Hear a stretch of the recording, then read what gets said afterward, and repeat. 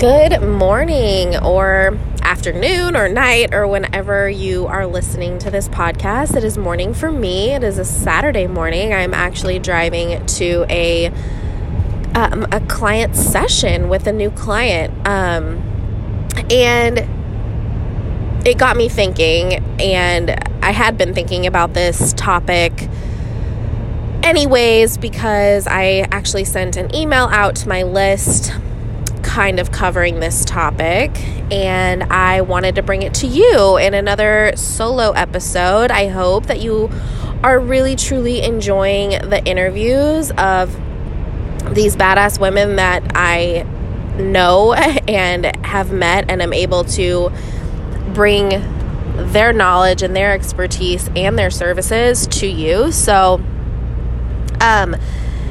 yeah, I hope that you're enjoying those interviews. Let me know. Reach out to me. DM me. Get on my email list, which you can do via my website, withyouwellnesskc.com. I do a weekly email series that is called Do Motherhood Your Way. And that is, oh man, it's like real ass motherhood shit. It's encouragement, it's permission slips, not that you need them, but sometimes they're nice to have. It's where I get transparent. It's also kind of like my journal that I also send out to people. So anyways, go get on that weekly email series. Be on my list and be in my world. I would love to get to know you better. So anyways, on today's topic, the mom I am working with today, oh man, traffic, you guys, because I'm driving, is a first-time mom. And it's really awesome when I get to work with first-time moms because the majority of my clientele, about 60%, so not like heavy majority, but definitely a majority, are second-time moms. They have had a child and it did not go the way they had hoped. They went in fairly naive, to be honest, but not to their own fault. They didn't know what they didn't know, and our culture doesn't make it obvious that you should seek out extra education and knowledge when it surrounds your birth. It's just not common knowledge. It's not normalized, and that's part of where my anger comes from, and the anger that I kind of sent out in my email. But I do primarily serve a lot of second-time moms because they have had an experience that they know they want to go differently the next time. They have had that shitty, like maybe belittling, maybe traumatizing even, first experience birthing in the system in which we birth in this country. And I'll get into this more, that like does not set us up for success at all. And now they know that they want something different. So now they are seeking out support, and they come to me, and part of our process together is healing from their past experience and processing their past experience. And I do not claim to be a therapist. There is many times where additional therapy is needed. I would say a decent amount of my clients do also seek out therapy, or have before they've come to me, actually, is more usually how it works. And can you guys hear the sirens? Oh my gosh, that's what I get for trying to record while driving to a client session. But this is real life, because motherhood means you get it in where you can fit it in. So I had a client tell me that, and these were her words, and now I'm losing my train of thought. Holy crap, you guys. don't think I've drank enough coffee this morning to be recording an episode, but here it is anyways. She said, here we go. I learned the hard way. And I said never again. Did you hear that? Like, I learned that the hard way and had to say never again. She knew, because of her past experience, how things can go. How things can go when you blindly trust anyone outside of yourself, in her case, a provider in a birth team that didn't have her best interests at heart. When you blindly trust a system that, as unfortunate as it is set up really to make money, a system that makes decisions from a place of not only monetary gain, but also convenience and also fear of litigation, to be completely honest, fear of getting sued. That's where a lot of decisions are being made from. And she went into that situation blindly trusting, and she did not have an empowering experience. She did not have an autonomous experience. And she knew that this time she wanted a different experience. And that's amazing for her that this time now, like, she does have my support, and I'm so excited to support this particular mother. But what I hate is that this is so common. This is so common in my world, that so many of my clients are second-time moms that had to have this really unfortunate, unpleasant first experience first, in order to now know that they want something different and better, and to now know that they can get educated and support and help navigating through this, like, forest that is the maternal health system. And so as I'm driving to this client's house, this first-time mom, I'm just like so pleased and happy that she doesn't have to go through that first. That something in her, she learned something, heard something, somehow she was made privy to the bullshit that is navigating this system alone. And she decided no. She decided, I don't want to have a shitty first experience in order to know that I need support. She sees the value.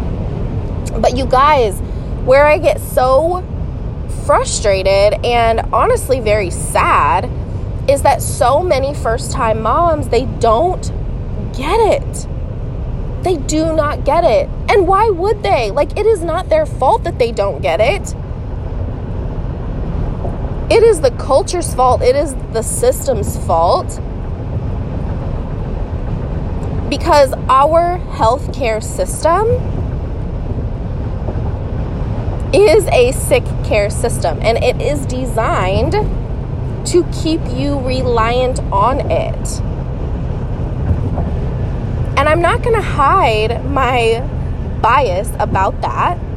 And I want you to understand that this is not me saying, like, I'm anti-hospital, I'm anti-Western medicine, I'm anti-OBGYN, I only serve with midwives, and I only serve home births and unmedicated births. Like, absolutely fucking not. Like, that's not the case at all. I serve women in their autonomy. I serve and support women that want to be educated. Now, I will say that typically what I see is the more educated my clients are about physiology and about how birth is designed to be, and nature and hormones and anatomy, and they release their fears and they learn about their bodies and all of this, typically my clients want lower intervention births. But Many of my clients choose hospital births. Many of my clients choose epidurals. Many of my clients, I have had clients choose and or need inductions, which even if you need it, it's still a choice in my mind. Because I believe that everything is an option, that everything is a choice. I truly believe that. And you can come for me if you need to come for me on that, but I will stand by that fact or by that opinion. It's not a fact, it's an opinion. But here's the deal. Like, it breaks my heart when I see first-time moms going into the birth experience. This sounds shitty, but with their rose-colored glasses on. Because it is not all rosy up in here. I fucking wish it was, but it's not. Birth is beautiful. Beautiful. I feel like every single time I'm in a birth room when, like, babies are born, like, I cry. If I watch a birth video, I'm gonna cry. Like, I don't care. Like, I'm gonna cry. Birth is beautiful, and you are powerful no matter how your baby is born. But a healthy mom and a healthy baby is not the tippy top, cherry on top, ultimate goal. That's the baseline, folks. A healthy mom and a healthy baby, that is the most important thing to everyone. Obviously. Of course it is. But that is where we start. That is the baseline.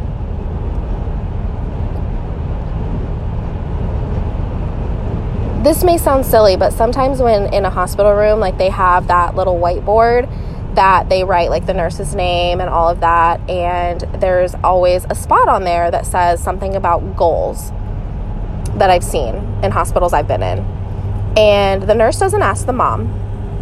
And this is no fault to the nurse. Like, she's just doing her job and she doesn't really know. But, like, the nurse doesn't ask the mom, like, what are your goals? What do you want out of this experience? No. The nurse always writes, and I've seen this in multiple hospital rooms, healthy mom, healthy baby. And in my mind, like, I get so irked when I see her write that, because I'm like, no fucking shit. Like, that sounds bad. And please know that my heart goes out to you, like, with immense, immense empathy and compassion if it was not a healthy mom, healthy baby situation for you. Because that is tragic. And I am not by any means, like, dismissing that or negating that when I say this. When I say that a healthy mom and a healthy baby should be the baseline. Because also, guess what? A living mom and a living baby who don't have obvious health conditions when they leave the hospital doesn't necessarily mean a healthy mom and a healthy baby. That mom could leave the hospital completely and utterly traumatized, and that baby could leave the hospital traumatized with a fucked up microbiome and, like, whatever the fuck else. In the hospital's mind, that's going to be a healthy mom and a healthy baby because they're fine. They're fine. Her blood pressure's good. Her labs look good. Baby's labs look good. Baby's blood sugar's fine. Like, we're good. But they're not thinking about the long-term effects of a very, very negative, very, very disempowering experience on that mom and potentially on that baby. There's a lot of research that goes into, like, the way you were born and how it, like, affects your life. I'm not going to claim to be an expert on that, but I think it's really freaking cool, and I've listened to some podcasts on it, and I do find it fascinating. But even choosing to have my babies ultimately in the OR, which was not my original plan, my twins, for those of you that don't know my story, like, I will one day, I will come on here and I will tell my full story, but I transferred from a home birth situation. It was a non-emergent transfer at the time, thank God, and my little baby A was basically sideways, and he shifted sideways and couldn't be born vaginally, so we decided to call it at 41 plus 5 weeks with twins, and I had a C-section with them. And one of the reasons I didn't want one was because I was just thinking of what they were going to miss out on. That dark room, that, like, skin to skin, like, we did get skin to skin, very quickly after they were born, which is a whole nother side story tangent, because they took the babies to the warmer instead of putting them on my chest, which is a whole nother thing. I cussed out some nurses in the hospital room, or in the OR, but anyways, I didn't want them to miss out on that, like, microbiome, vaginal canal, like, their lungs being compressed and getting that fluid out, and all the things that come with labor and, being birthed vaginally. I could have done some sort of vaginal seeding, it's where you, like, there's I'm sure, like, more technical to it, and I didn't learn enough about it before my babies were born, but you, like, you get the vaginal flora, like, on a cloth, so you wipe the vaginal flora and you wipe it on baby's face, essentially, when they're born, via C-section, and this is something you can look into if you're having a C-section. I highly recommend looking into it. I kind of wish that I had looked into it, but in retrospect, it is what it is. But my point is, my babies missed out on that. And a lot of moms don't even consider that. Like, how do I know that my babies are set up for optimal health? Because they missed out on that microbiome seeding it from the very, very beginning. And this isn't stuff that we're told or it's talked about. This isn't stuff that comes into factor when we're talking about healthy mom, healthy baby. And especially, we're not talking about mom's like mental health when she leaves. Like, yeah, okay, at 6 weeks we're gonna have you fill out a little form and ask if you're depressed, but what about, like, why the fuck is she depressed? Maybe she has postpartum depression because you left her feeling disempowered and belittled, and, like, she didn't know how to make decisions for herself, and, like, she failed, and, like, her body failed because whatever the fuck lies you told her. And I am not saying that sometimes it's not an actual emergency, and medical interventions are very, very necessary. I mean, I clearly just told you, like, I opted into a C-section for my own children. But these things are being recommended way too often. They are being pushed on women that don't need them. And a lot of times, these interventions are causing the emergency that we are then so grateful to be at the hospital for them to fix for us, right? Thank God we were at that hospital so that they could save my baby, when in reality, they caused the problem in the first place. And I know that I am dropping a lot of bombs today, and I am coming a little feisty, and I am taking the rose-colored glasses off today, but I am not doing this to scare you. I am doing this to inform you and help you see the importance of not letting that be your first experience. You guys, I don't want this to be part of my job. I don't want the need to educate and teach women how to advocate. Like, this should just be happening already. This should be standard. We shouldn't have to teach women how to advocate for their own autonomy in birth. That should not be part of my job, because it should be standard. It should be already happening. It should be a given, but it's not. And it does have to be part of my job. I do have to teach women how to move through their preconceived notions and their past traumas, because they do have past trauma and they do have preconceived notions, because all the media shows us and all that we see on a daily about birth is the rush and the negative and the scary. Either that, or we see the complete opposite, where it's like the absolute perfect, beautiful, twinkly light water birth, and we don't see a lot of the in-between. And there's so much gray.